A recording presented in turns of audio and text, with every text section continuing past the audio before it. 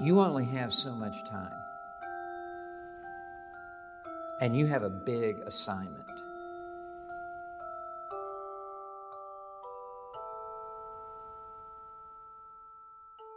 I want the entire world to hear the gospel in my generation.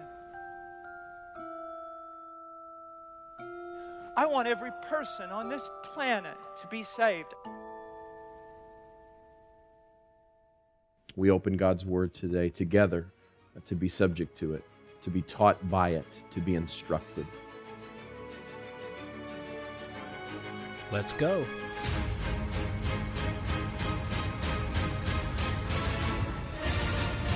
What you're saying right now is, how did we get here? Well, because people do not believe in the sufficiency of Scripture. Is ultimately that's where it is. Yep. Being Reformed is more than just affirming the five solas. It's more than just affirming Tulip. No one is outside the reach of Christ and His blood. If we are truly Reformed, there should be a sanctification, a desire to be sanctified by Christ, by holding on to as tight as we can the one who makes us white as snow. You can no more born yourself again than you born yourself the first time. Just so that you guys don't think we're just pulling stuff out of our cans here. What's going on, guys?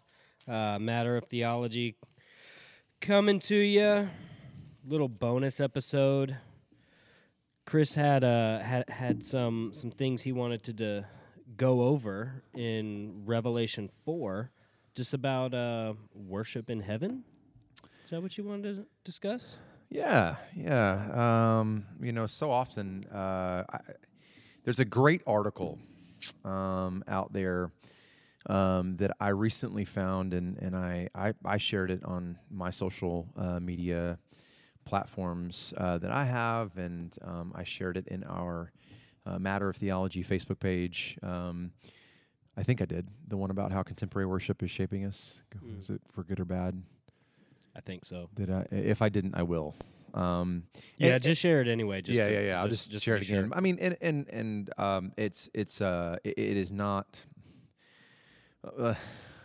is not a dig against contemporary worship, for crying out loud. I'm a worship director, worship leader, worship pastor, whatever you want to. Look, I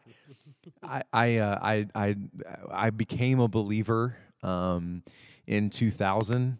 And that was right when the quote-unquote worship wars were going on, as far as contemporary versus traditional. And interestingly enough, a lot of those wars are still going on. I am not against contemporary music, and neither is this article. It's just a good reminder of what the contemporary music and contemporary quote-unquote worship world, how it has shaped and affected us, for better or for worse.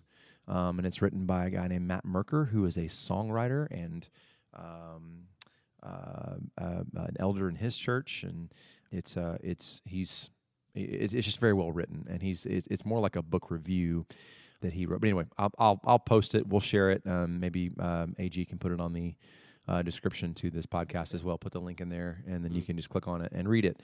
But all of that being said, all of that runaround and long-windedness to say that it was just a great reminder to really stop and think about what we're doing, and remember that when we come to worship God, it's not about what we get out of it.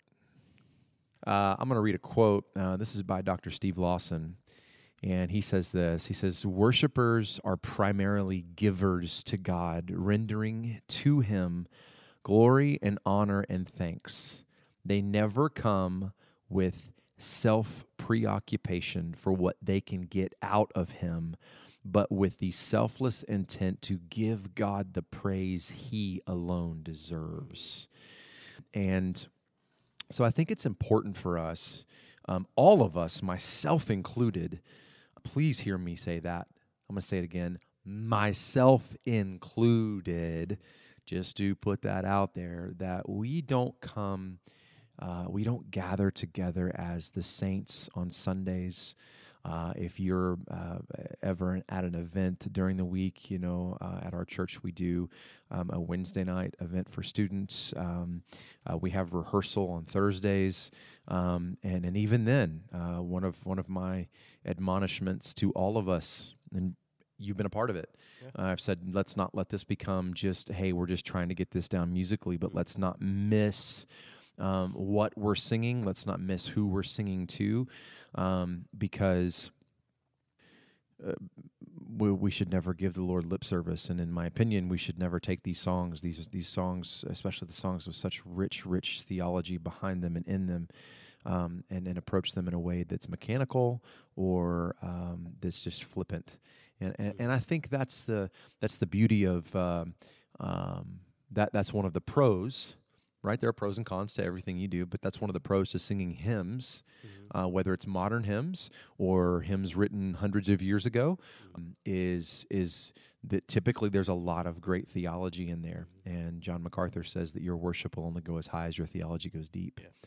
I mean, going back to those hymns, if you're singing songs like hymns where you've actually got to pay attention to the word, I mean, it causes you to stop and think. Think about what you're saying. Think about what you're singing to God. Right. This isn't just let me turn off my mind and escape and be in the moment, right, emotionally. Right. This is time for me to engage my mind in what's actually taking place in who God is and who I'm singing to. Well, and flipping over to the book of Romans, and you actually gave a sermon on this this week. But when you look at what Paul, and I'm about to embark on a study of Romans, and I can't wait. I've been wanting to for a while, but one of the things that I started listening to Martin Lloyd-Jones unpacking Romans yesterday, and he starts his study, and by the way, he has like 15 sermons just on Romans 1:1 alone, but he starts it by saying that an important thing to notice is where Romans is in the canon of Scripture, how it's right after the book of Acts, which is the narrative story of how the church began, the church after Christ, right? And so it's no coincidence that the book of Romans is next in line, because then it really digs into doctrine, and then holy living. But Romans 12, starting in verse 1, I appeal to you, therefore, brothers, by the mercies of God, to present your bodies as a living sacrifice, holy and acceptable to God, which is your spiritual worship. So right there, you could spend a lot of time talking about that, the mercy of God through the gospel of Jesus Christ, which if you've listened to our episodes on Christology and Ordo Salutis, if you haven't listened to them, but there you go, present your bodies because of what Christ has done. We realize that we are, as earlier in Romans, we are no longer slaves to sin, but slaves to righteousness. Present your bodies as a living sacrifice, holy and acceptable to God, which is your spiritual worship. Well, there it is right there. The Apostle Paul's laying out worship is not just an event. It's not just a portion of a gathering of the saints where you sing to God, and then we have our worship, and then we have our time in the Word, and then no, this is saying right here, if you need a proof text, which I'm not a big fan necessarily of proof texts by themselves. I'm a fan of the whole counsel of God, themes and all. But there it is. That worship is everything you do. That's right. Colossians 3:17, whatever you do, whether in word or in deed, do it all in the name of the Lord Jesus, giving thanks to God the Father through him. And it's to take place throughout our bodies. Correct. Which Paul is using that term to express that is the totality of ourselves. Correct. So not just our voice and what we sing, but our minds and what we think, our eyes and what we see, ears, what we hear, our feet and the places that we go, our hands and what we put our work to. The totality of ourselves is to be given over to God as a sacrifice in worship. Yeah, and notice there that there. What else he says? Your bodies as a living sacrifice, and that's a wonder. It's the totality of who you are, but notice the qualifiers there. Notice what Paul is saying holy and acceptable to God, which means that the way we worship matters. Yeah. We already did a podcast on this. Reckless love is reckless worship. That's right. And again, if you haven't listened to that one, go listen to it. God cares about how he is worshipped. And this section of this verse it just proves that holy and acceptable to God, meaning that there is a standard. That's right. There is a standard, and we've been given the ability to hit that standard through the power of the Holy Spirit. So that's your spiritual worship. And so the idea of sacrifice, Paul's playing on the Old Testament law, Yeah. which the ceremonial laws Yeah. were about worship, coming to worship God. And Nick talked about it when he talked about if your sacrifice had a ganked up ear, right? If it had a broken leg, but you were to give your best in sacrifice. You weren't to give the lame. You keep the lame for yourself, and you give the best to God. That's convicting, right? Yeah. And I'm looking down here at my. We're reading out of the English Standard Version today, and most of the time we are. In one of the notes here, it says which is your spiritual worship, or your rational service. Okay, so let's unpack that for a second. Yes, we bring God our best. Okay, and I've been guilty of it. Everybody has. Anybody who has called themselves a believer in Christ has been guilty of not bringing our best. And we'll get into that as far as what is and what is not worship in a little bit. But rational service, it really does kind of lead into the next verse here. Okay? Yeah. Because rational means in control, not reckless. Right. Rational. Do not be conformed to this world, but be transformed by the renewal of your emotions. Is that what it says? No, I don't think so. By the renewal of your mind, that by testing you may discern what is the will of God, what is good, and here's that word again, acceptable and perfect. That perfect right there could also be translated in what is good and acceptable and perfect will of God. So again, Paul is affirming here that there's rationality behind it, that unlike that there are some false teachers out there who will tell you to just take your mind out of it. It's not about your mind. It's about your experience is elevated above the truth. It's all about what you can experience. It's not necessarily what's in the Bible. It's not tempered by that. It's tempered by what's going on in the moment and in your heart. And that is incorrect. God cares about how he is worshipped. Going back to D. Martin Lloyd-Jones, he also, I've been on and anybody who's talked to me or listened to now 2 or 3 of these episodes, you've heard me quote him a lot. The Lord has opened my eyes to Dr. Martin Lloyd-Jones. And one of the things that he said in one of his sermons, he was walking through the book of John, or just a section of John 4. There's a book out there called Living Waters, and it's 56 sermons that have been transcribed. 56 sermons on John 4 alone. And but one of the things that he says in there is you can be praying and not worshiping God. Yep. You can be reading your Bible and not worshiping God. You can be singing songs to God and not worshiping God. And the Hebrew word for worship that Jesus uses in John 4 with the woman at the well is the word worship literally means to bow down.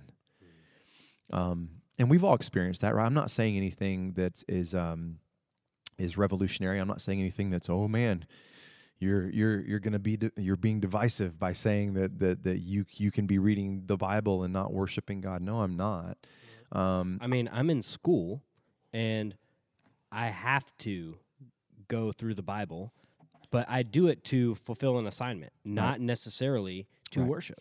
Right, and that's and I've done that. I'm studying First Peter right now with a couple that I have the privilege of marrying in May, and at the beginning of the year we took a month and read through all of Ephesians every day, all 6 chapters, and we've read through all 5 chapters of now we're almost through with 30 or 28 days of reading First Peter every day.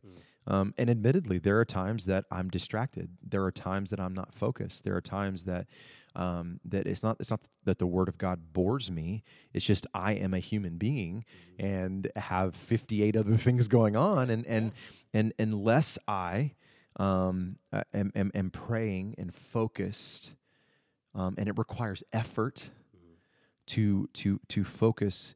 I can really fly through it or read it and then not even remember what I just read. Instead of making that study time, truly sitting down and having to focus and go, God, I want this to assist in my bowing down, my worshiping of you. And we were just talking a few minutes ago. One of the reasons that we decided to kind of do this spur of the moment was, I mean, it's something that I've been studying personally and been praying through, but I've said this to a couple people just in conversation, just through wise counsel and friends, and just kind of bouncing my thoughts off of people is I just kind of feel like that worship has been the word, it's been hijacked, and it's been used so much that it's like an oversaturation of the word, and so there's a very well known psalm writer. I will call him that because he is, and the Lord has used him so mightily in my life personally, and I am not bashing him by saying, just using this as an example, but and I'm not going to say who it is by name, but I mean, when I say what I'm about to say, you might guess, but he's doing a concert this year at the Red Rocks venue in Colorado. It's in Colorado, right? Red Rocks? I think so. If I'm wrong, I'm sorry. But the whole thing is the name of it is, Worship at Red Rocks. Worship Night America. He did a tour a couple years ago for that, and again, I'm not bashing him. I'm not at all. I love the man, and I do. I had the privilege of working underneath him for a couple of years, and the Lord taught me so much by being in a private setting with him, and how he poured into the team that I was on. But it's just funny. It's just that the word worship has become a noun instead of an action that we do. And I know that this guy I'm talking about, I know that he doesn't feel that way. Right. You know what I mean? It's just an example of what has happened. And so then when that's what you've got to take that word and apply it to these right. things in order for people to come get involved. Right. Yeah. Exactly. And I'm not saying that it's necessarily a bad thing. It's because it gets people, it lets people know what it should be about, right? It lets people know what's going to be going on and what should be happening. But we just need to be very careful to, and I think I said this in the podcast that we did on Reckless Love, Reckless Worship. You can have, and I've been there where I'm in the moment, my hands are raised, right? There's a physical expression happening, but if I'm being really honest, and as Steve Lawson was saying, taking my self-preoccupation out of it, and my own preferences, and my own style, and my own concern, if I'm being really honest, there have been a lot of times where I thought I was worshiping, but what I was doing, as again, going back to Martin Lloyd-Jones, walking through John 4, I was just worshiping a feeling that I had about God. Yeah. So ultimately, I was worshiping myself. Right. And that happens a lot, and so why that's another reason why it's so important to worship in spirit and in truth.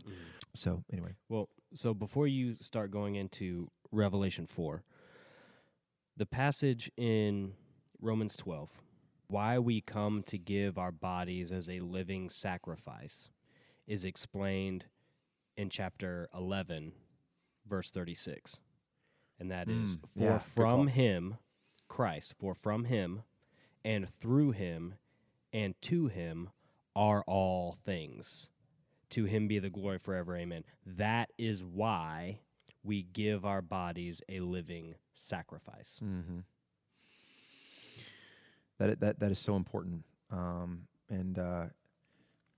mean, we kind of referenced that a little bit when we in the episode we just recorded with Glory Clouds. Yeah.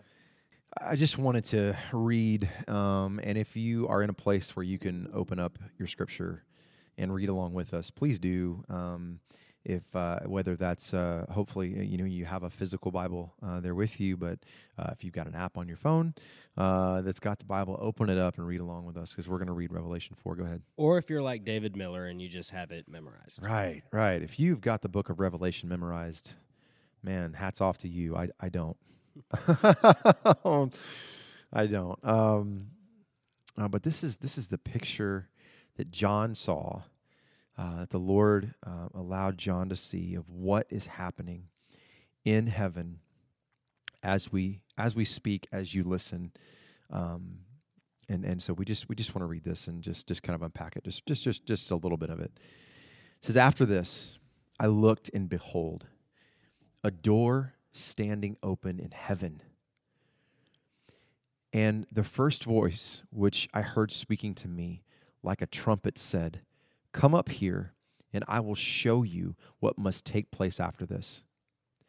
At once I was in the Spirit, and behold, a throne stood in heaven, with one seated on the throne. And he who sat there had the appearance of jasper and carnelian, and around the throne was a rainbow that had the appearance of an emerald. Around the throne were 24 thrones, and seated on the thrones were 24 elders, clothed in white garments, with golden crowns on their heads. From the throne came flashes of lightning and rumblings and peals of thunder, and before the throne were burning 7 torches of fire, which are the 7 spirits of God. And before the throne there was, as it were, a sea of glass like crystal. Around the throne, on each side of the throne, are 4 living creatures, full of eyes, front and behind. The first living creature like a lion, the second living creature like an ox, the third living creature with the face of a man, and the fourth living creature like an eagle in flight. And the 4 living creatures, each one of them with 6 wings, and are full of eyes all around them within. And day and night they never cease to say, holy, holy, holy is the Lord God Almighty, who was and is to come. And whenever the living creatures give glory and honor and thanks to him who is seated on the throne, who lives forever and ever, the 24 elders fall down before him who is seated on the throne and worship him who lives forever and ever. They cast their crowns before the throne, saying, worthy are you, our Lord and God, to receive glory and honor and power, for you created all things, and by your will they existed and were created. So that's a picture. That's a word picture of what worship in heaven looks like. And really, if we're being gut level honest, like that's what our worship services should contain elements that we find here. And one of the first things I think of is the worship of the thrice holy God. They're not saying love, love, love. They're not saying high, high, high. They're saying holy, set apart. Holy, set apart. Holy is the Lord God Almighty, who was and is to come. And not to reference this again, but when you see in the charismania that happens, the supposed glory clouds that come down, and they start out like smoke. And you sent me a video last night where somebody was talking about this, and it starts out like this gray smoke, and then the closer you get it, it's like gold glitter, gold dust. and then people are just absolutely losing their minds, celebrating, clapping, screaming. And when you look at what these living creatures, these angels that we see a picture of these angels in Isaiah 6, right? Look at the response. There's reverence. There's a holy fear. Yep. There's bowing down. There is casting of crowns at his feet. There is not this vague celebration of clapping.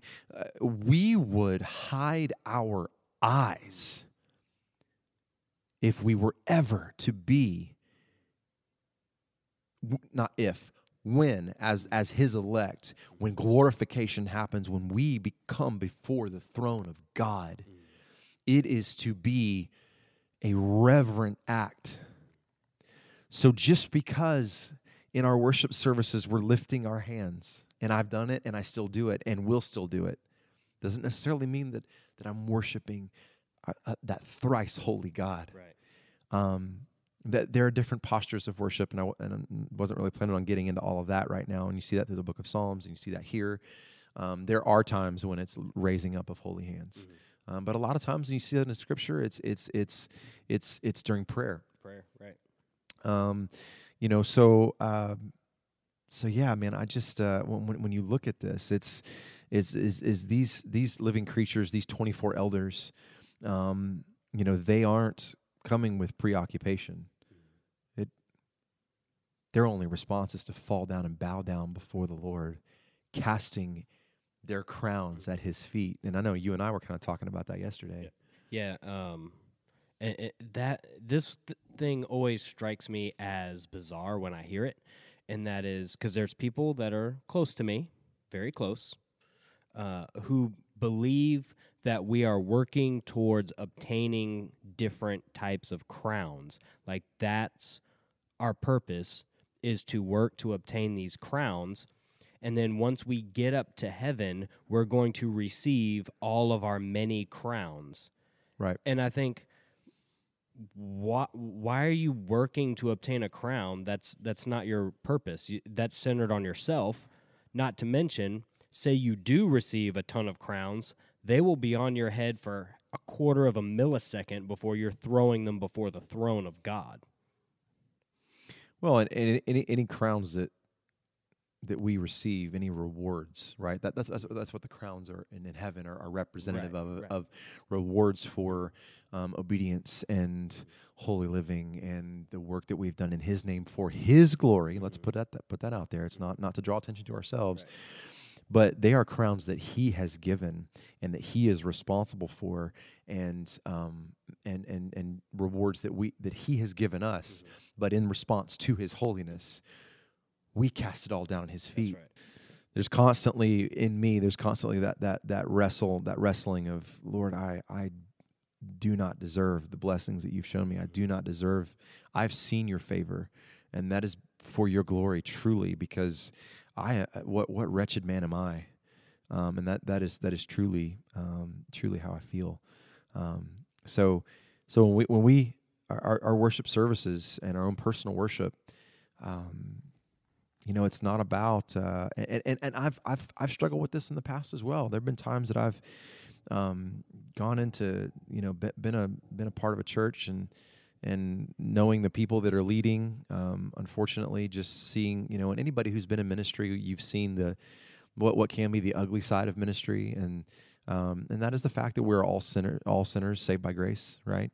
That we're all still wrestle with that the flesh, and sometimes the flesh comes out, and so.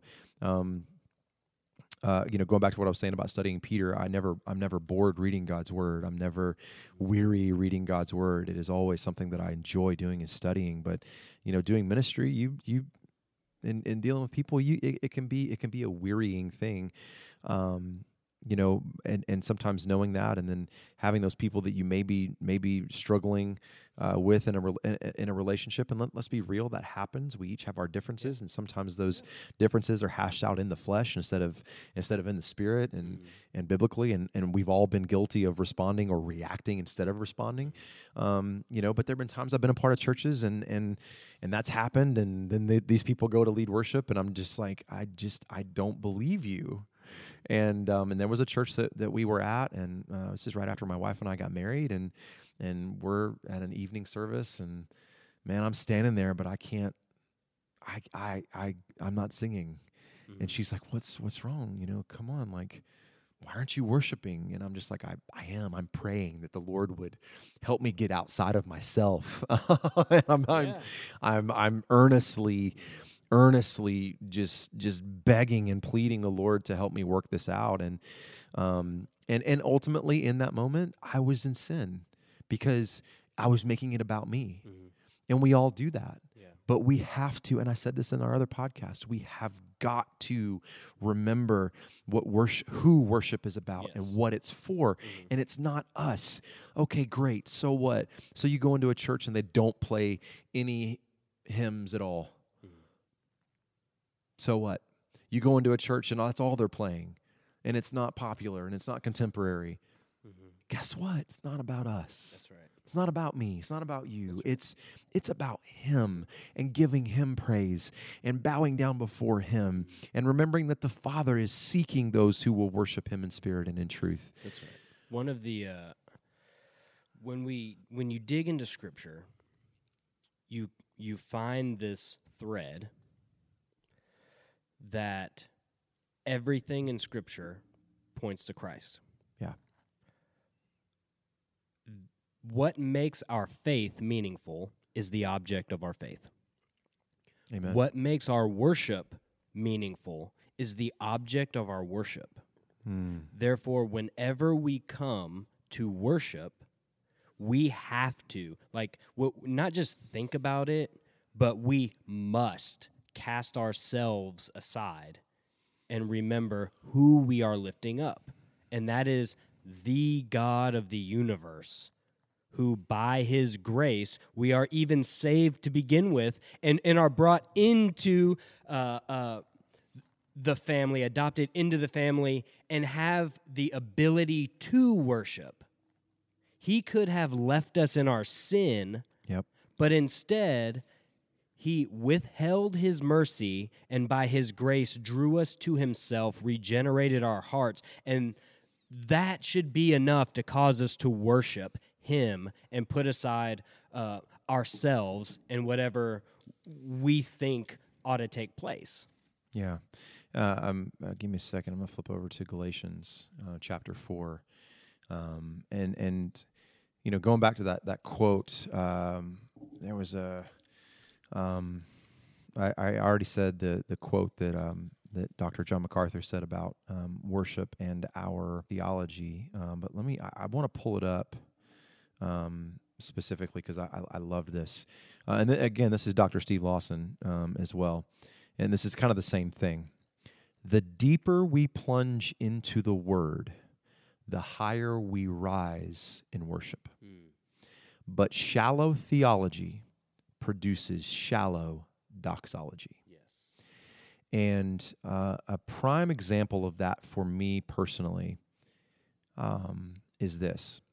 When we were studying, and I told these guys this, and I said this in the podcast too, when we were studying for the Ordo Salutis and studying the specific aspects of the order of salvation, something that I've known for years. But when I got to this section in Galatians, I had to stop, and I was standing up when I read it, and I had to sit down and got incredibly emotional. Galatians 4. I'm going to back up to Galatians 3. And by the way, before I was officially on staff at our church, I was volunteering in our volunteer appreciation dinner. I was given the award for most likely to read the entire New Testament during worship. And so it's continuing to prove true. But I love His Word, and you don't need more of my opinion, and you don't need more of anything we have to say. We all need more of His Word because it is life. It is the very mind of God itself. So Galatians 3, and this is starting in verse 23. He says that now before faith came, we were held captive under the law, imprisoned until the coming faith would be revealed. So then, the law was our guardian until Christ came, in order that we might be justified by faith. But now that faith has come, we are no longer under a guardian. For in Christ Jesus, you are all sons of God through faith. Now, let's stop for a second. Remember who Paul's writing to. He's writing to the church at Galatia. So when he says all, he's referring to believers. Okay? But you are all sons of God through faith. Verse 27, for as many as you were baptized into Christ have put on Christ. There is neither Jew nor Greek, there is neither slave nor free, there is no male and female, for you are all one in Christ Jesus. And if you are Christ's, then you are Abraham's offspring, heirs according to promise. Moving into chapter 4. I mean that the heir, as long as he is a child, is no different from a slave, though he is the owner of everything. But he is under guardians and managers until the date set by his father. In the same way, we also, when we were children, were enslaved to the elementary principles of the world. And Paul also talks about that in Ephesians 2. Okay? But when the fullness of time had come, God sent forth his Son, born of a woman, born under the law, to redeem those who were under the law, so that he might receive adoption as sons. And because you are sons, God sent the Spirit of his Son into our hearts, crying, Abba, Father. So you are no longer a slave, but a son, and if a son, then an heir through God. So when I read that,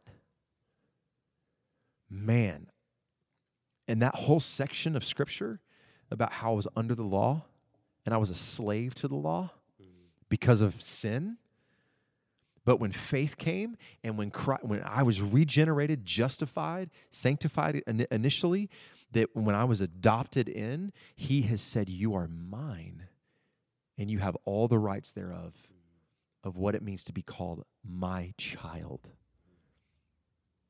That wrecked me in a good way. So then the next Sunday, we're singing this song, beautiful song written by Andrew Peterson, Is He Worthy? Which if you just listen to half the song, it's like, what, are you questioning whether or not he's worthy? But it's written completely out of Revelation 5. And what, man, it produced a doxological response in me that was deeper than any moment I can really remember in the past 5 to 7 years of true worship, where I would say that true worship, true bowing down in my heart, the deepest, one of the deepest. I wouldn't say it's the only one. Thinking back now, but like one of the most genuine and deepest in that moment of just going, He is worthy. You are everything, God, because of who you are and what you have done for me that I don't deserve. And I'm trying to find some words to truly articulate what kind of worshipful response that brought. And it wouldn't have mattered, man. It wouldn't have mattered if we would have sung that song, or it wouldn't have mattered if we would have sung Holy, Holy, Holy, which we're doing this Sunday, or How Great Is Our God. Mm-hmm. Holy is the Lord, one of Tomlin's songs. You know, it wouldn't have mattered what really. Well, yeah, it would have mattered what we would have. Yeah, then it would have. I'm thinking, really? Cut. It would have mattered what we sang, but the response, man, was just was deep, and so I thought about later that quote by Lawson or MacArthur of truly, you want your worship to go high, plunge your face, mind, and heart into God's word. Yeah. And pray diligently when you're doing it, and just let it consume you. And don't just read sections. I mean, read whole books of Scripture. Yeah. The book of Galatians was meant to be read as a letter. Yeah. Ephesians is written as a letter. Right. Read all of it. It doesn't take that long. It really doesn't. I mean, 20 minutes. To diligently and for me, and people may be able to do it faster. I'm a little bit of a slow reader. It does take me a while to read books, but yeah, man, just don't read Scripture just so you can come away with ammunition, just so you can come away with there's a good word with knowledge of certain subjects that you want. Right, you're studying predestination and election, so you're only going to study the chapters and verses that talk about. I'm only going to read Ephesians 1 and Romans 8, and now it's not necessarily bad to study topically.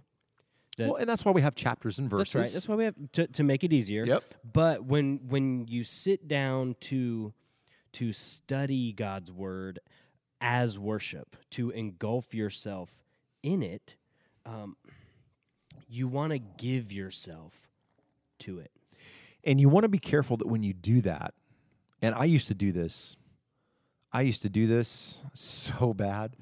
And on our Facebook page, what was it someone put today about, if we could go back and talk to our... Oh, yeah, I posted that. Yeah. What was it? Go ahead. Looking at posts from when we first became believers. Yeah.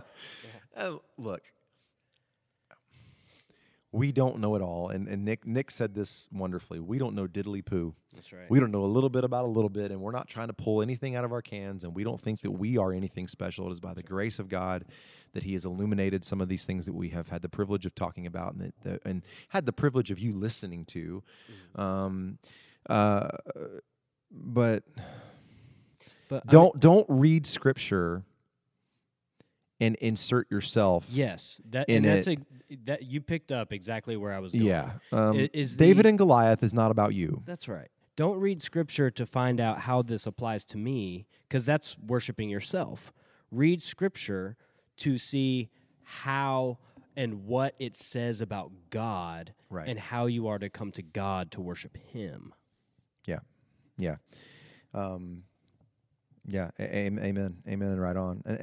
And I think it's important too to say, that when we're reading Scripture as a form of worship, the temptation can be to make it about us, and that's not saying there's not application. Absolutely. Right. And let me just say this, and I'm not the only one to say this, and I think AG would affirm this. Well, in fact, I don't think, I know he will, because we've talked about it. But there's only one true interpretation of God's word.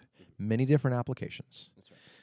And the struggle, admittedly, for everybody can be, how do we interpret this?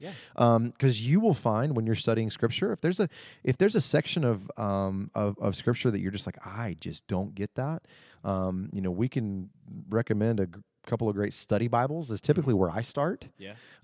Just going, I have no idea what that's saying or what that's about. I'll start in study Bibles, and then I'll branch out from there. If I want to know more about that, I will dig into commentaries and theologians throughout church history, trusted theologians throughout church history who have sought to humbly interpret to the best of their ability that the Lord has given them. And I will say this, from having to write papers where you have to deal with multiple arguments, it is also beneficial to read some pretty bad commentaries too, because when you read them, you can actually see the error, right? And it becomes easier to pick out.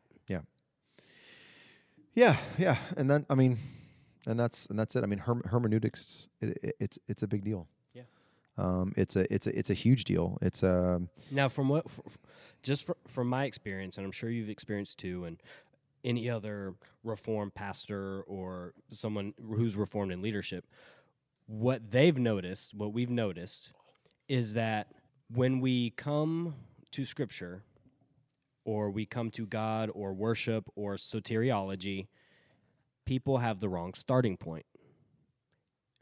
People tend to start, because of our sinful nature, because of our selfish nature as fallen creatures, we want to start with ourself rather than starting with God, and then seeing how we measure up to God.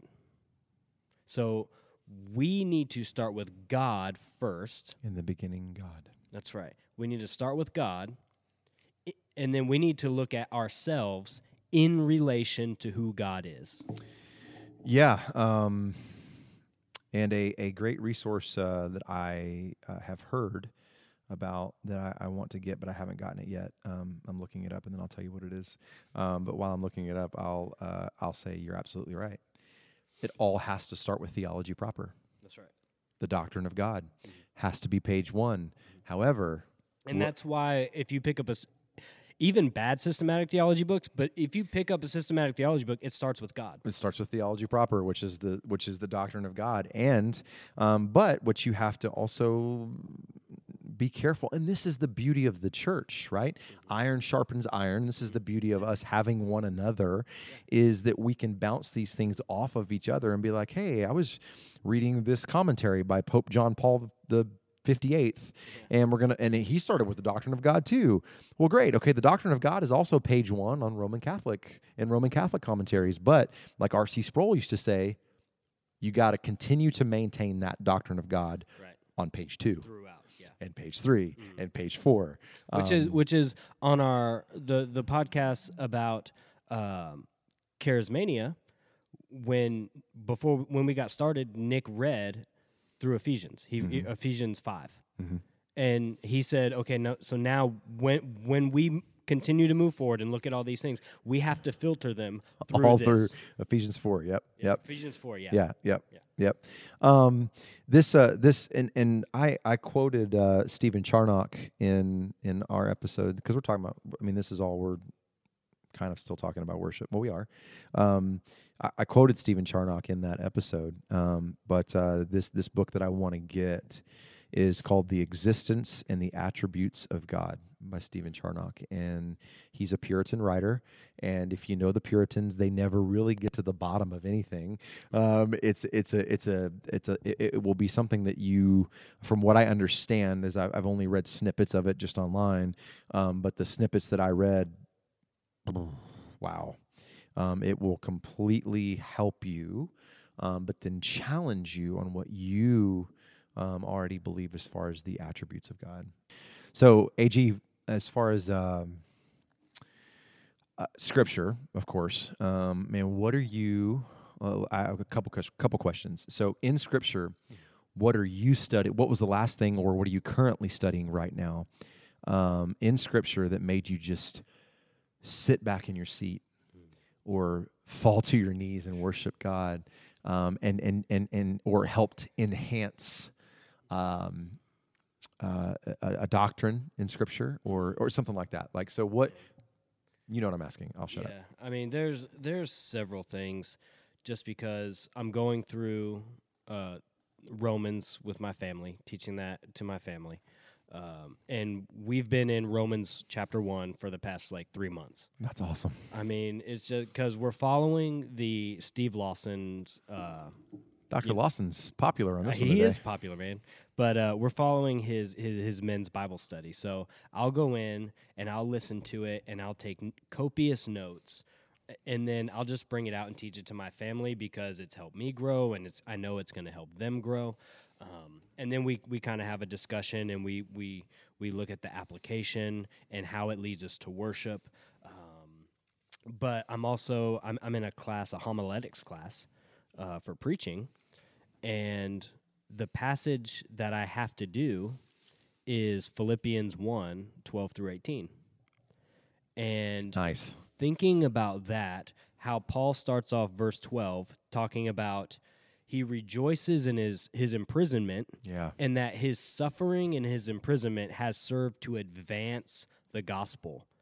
Well, when you stop there and you think about how your suffering is used by God, because we have a response to our suffering. Correct. Right? We can't control the trials that are going to come, but Right. we can how we respond to them. And it's all about our perspective and how we view God. Either we view God as sovereign and holy, and that He's in control, and we need to be diligently following after Him, Right. and then trust that He's going to take care of us, no matter whether that leads us to our death or it leads us to long life. Right.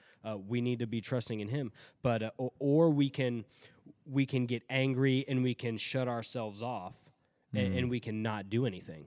But seeing Paul, who was the Pharisee of Pharisees, you know, he even said, you know, if anyone, you know, was righteous, it was him. was me. It was him. Yeah. You know. So, but seeing him, how God changed him, took him out to proclaim the gospel to the Gentiles, and then now he's in prison for proclaiming the gospel to the Gentiles, been stoned, right, left for dead, got up, went right back into the city that threw him out. He's been imprisoned.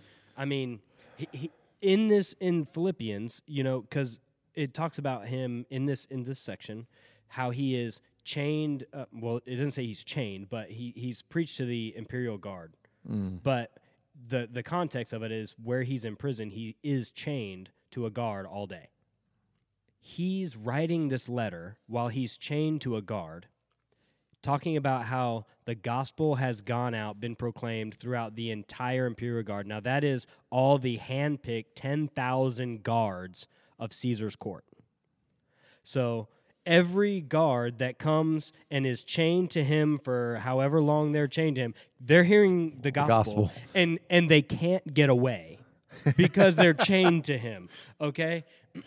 But not only that, so they leave and they go out to their families, they go wherever, they go back to the palace, and the gospel's still being spread through them.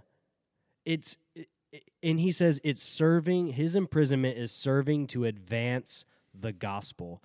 He's taking the trial and the situation for being faithful to God, and he's still using it to be faithful to God.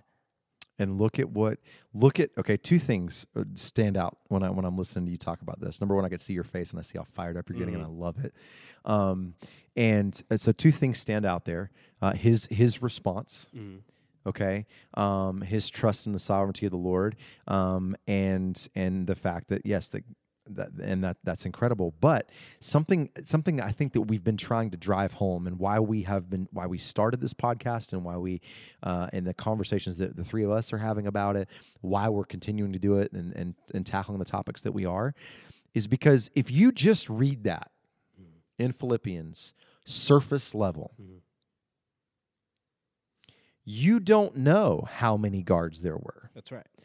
You don't know, how often do we just read that passage and gloss right over that? Okay, yes, my imprisonment was served to advance the gospel. Okay, we get the that. imperial guard. Yeah, the imperial guard. Yep, it was the guard. It was one guard. It was 5 guards. It's like, no, you don't understand.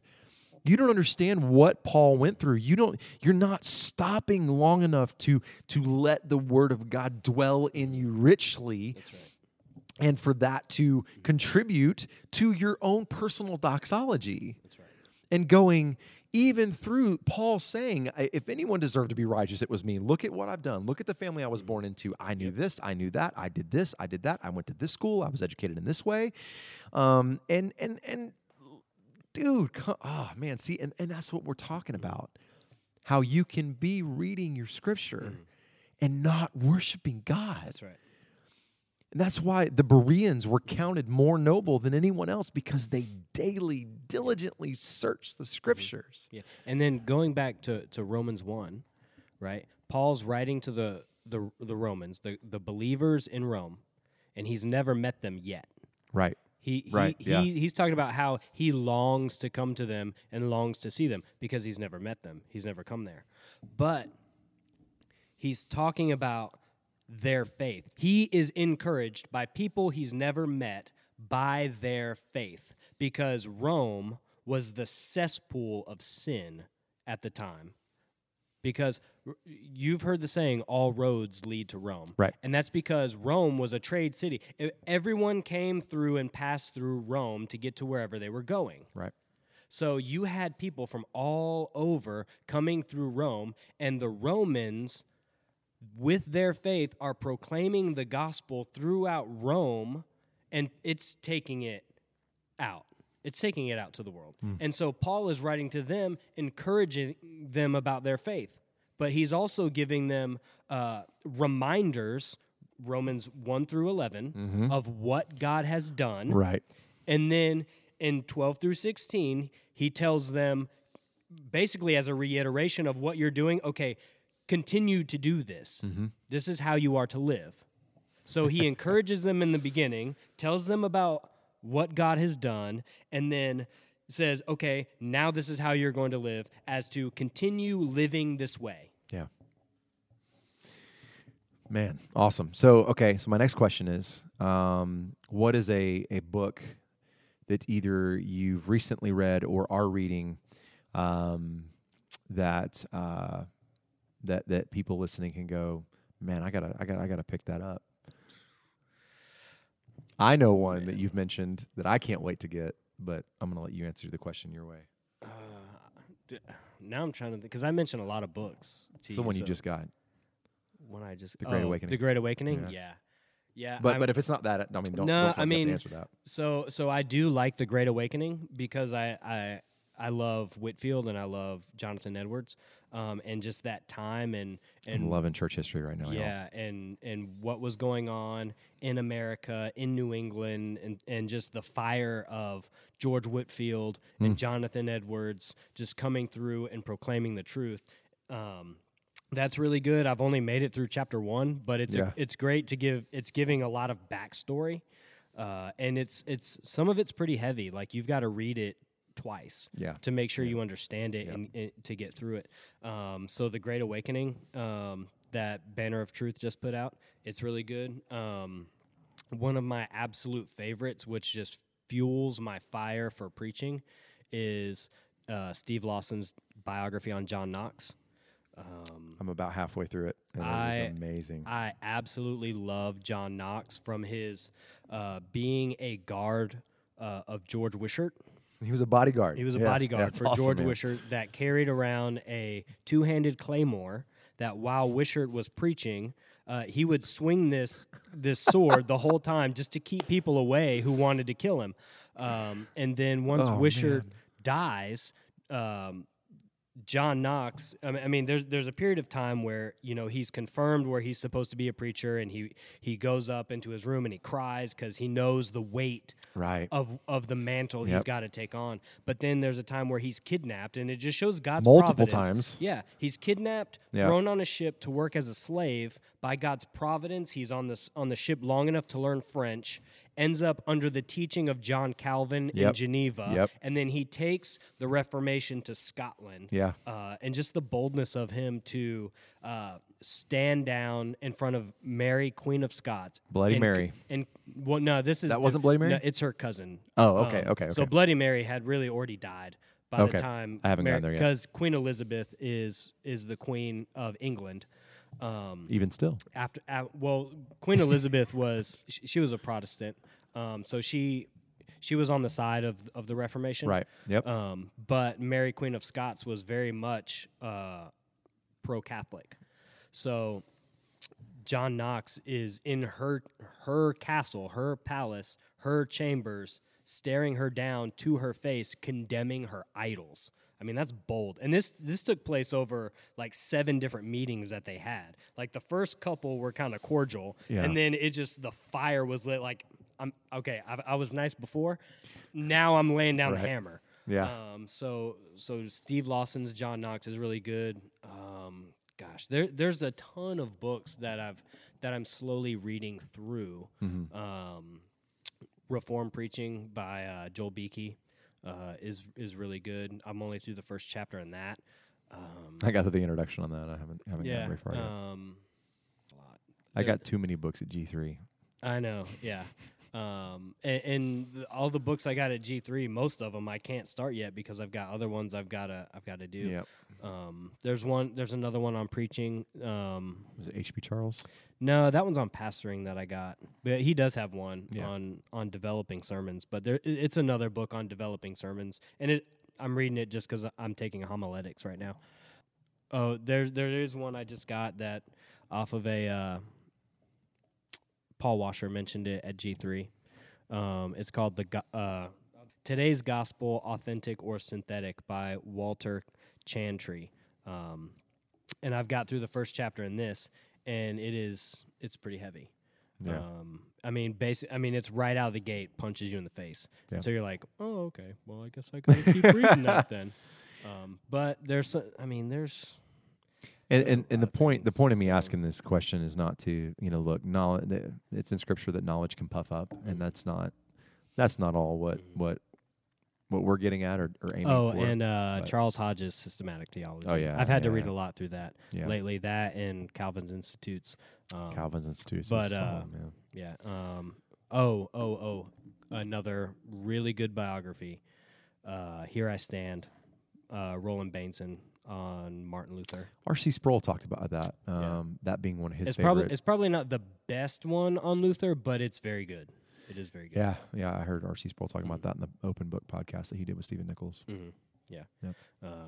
So that's just kind of what I'm reading right now. I have to dig into a lot of Charles Hodges' Systematic Theology and Michael Horton's Christian Faith, which is a systematic theology, and Calvin's Institutes. So I've been digging into a lot of systheos, not because I want to, but out of necessity. I've been having to lately. So reading for recreation is very no time for it.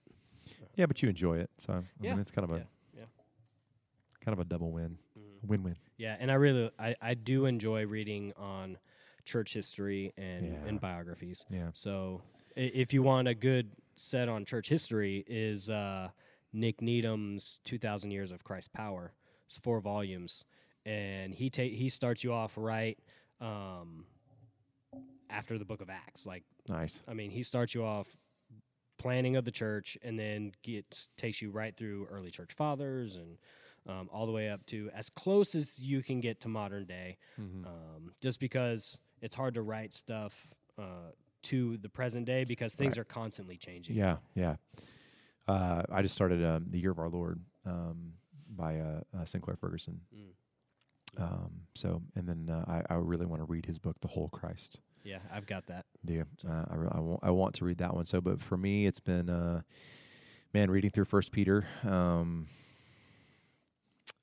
Just the section when it talks about the way that Christ responded, how he left us an example, and he committed no sin, no deceit was found in his mouth. When he was reviled, he didn't revile in return. He just entrusted himself to the one who justifies or judges faithfully.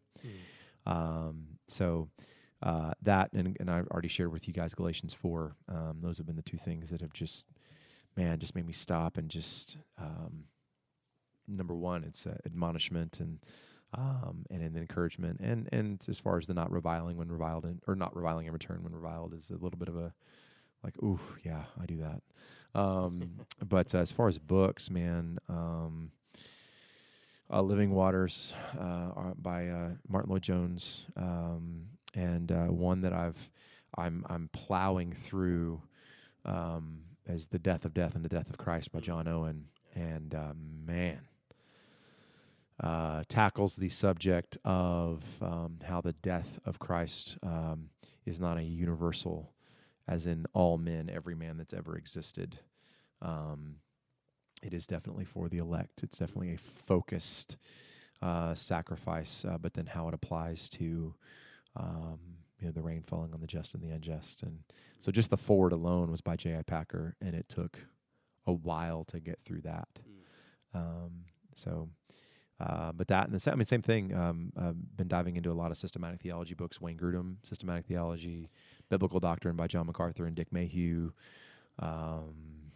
Reading through the book that we referenced in the Reckless Love, Reckless Worship podcast, Worship, the Ultimate Priority, diving back into that for the 4th time. It is so good. It's so rich to your soul. Trying to think. Strange Fire. Yeah. Flipping back through that. Defining Deception. Yeah. Costi Hinn. Yeah. The thing about Defining Deception, man, is just it's a page turner. It really is. It's written very man. well. It reads so easy. So well written. And then you're just like, well, I got to know what happens next. Yeah. What's next? Yeah. And before you know it, you've read through more than half the book. And yeah, and it's full of, I mean, scripture quotes, but then scripture references for you to go look up on your own, and that's been incredibly rich. And then what I'm listening to a lot. I mean, Shane and Shane did a hymns record before the end of 2018, and they just recorded a live version of that record that just released a week ago. Man, you want to talk about just rich theology put to excellent arrangements, singable melodies, and we've been doing a lot of that here at church. So I've been listening to a lot of that, and then, man, I just honestly too, man, I get in the car and it's just like what I turn on as far as music is I'll turn on Together for the Gospel live recordings where it's just Bob Coughlin from Sovereign Grace on a piano with a room of 5,000 men singing hymns, modern and ancient, and Robbie Say Band is a buddy here who's on our worship team here at church. Who's he and I have been sending each other Robbie Say Band songs. Yeah, man. I just kind of thought we'd talk about that from hey, here's what we're listening to. Here's what we're reading. Yeah. No, that's good. So. Yeah, I think people should know what we're diving into. And yeah, and it's and again, not that we're the be all and end all. It's just like, I mean, but we get asked, hey, what do you guys, where can I find a good study on Romans? We were just asked that. Right, where can I? Yeah. What are you guys listening to, and music wise, what are you reading? And so there you go. Yeah. Well, this has been a fun impromptu episode on Matter of Theology. If you have anything that you want us to discuss, maybe if you're like, hey, just turn on the microphones and, wing this one. We want to see what you come up with that. We could probably do that too. Take that depending on what it is. Yeah. If you're like, yeah, dive into the book of Revelation without any note, like, yeah, that ain't gonna work. I would not dare right. to no. That's right. No. Yeah, right. But we hope you enjoyed. We hope that it blesses you. Yeah. We hope that things that we suggested that we're reading, we hope that you pick up some of those books. And let us know what you're reading. Yeah, if you're out there and on our socials and hey, here's what I'm reading. Or if you've got any suggestions for us. Yeah. You're like, hey, I think you guys should read this because, it might change your perspective on this. I mean, probably not, but you're welcome to try.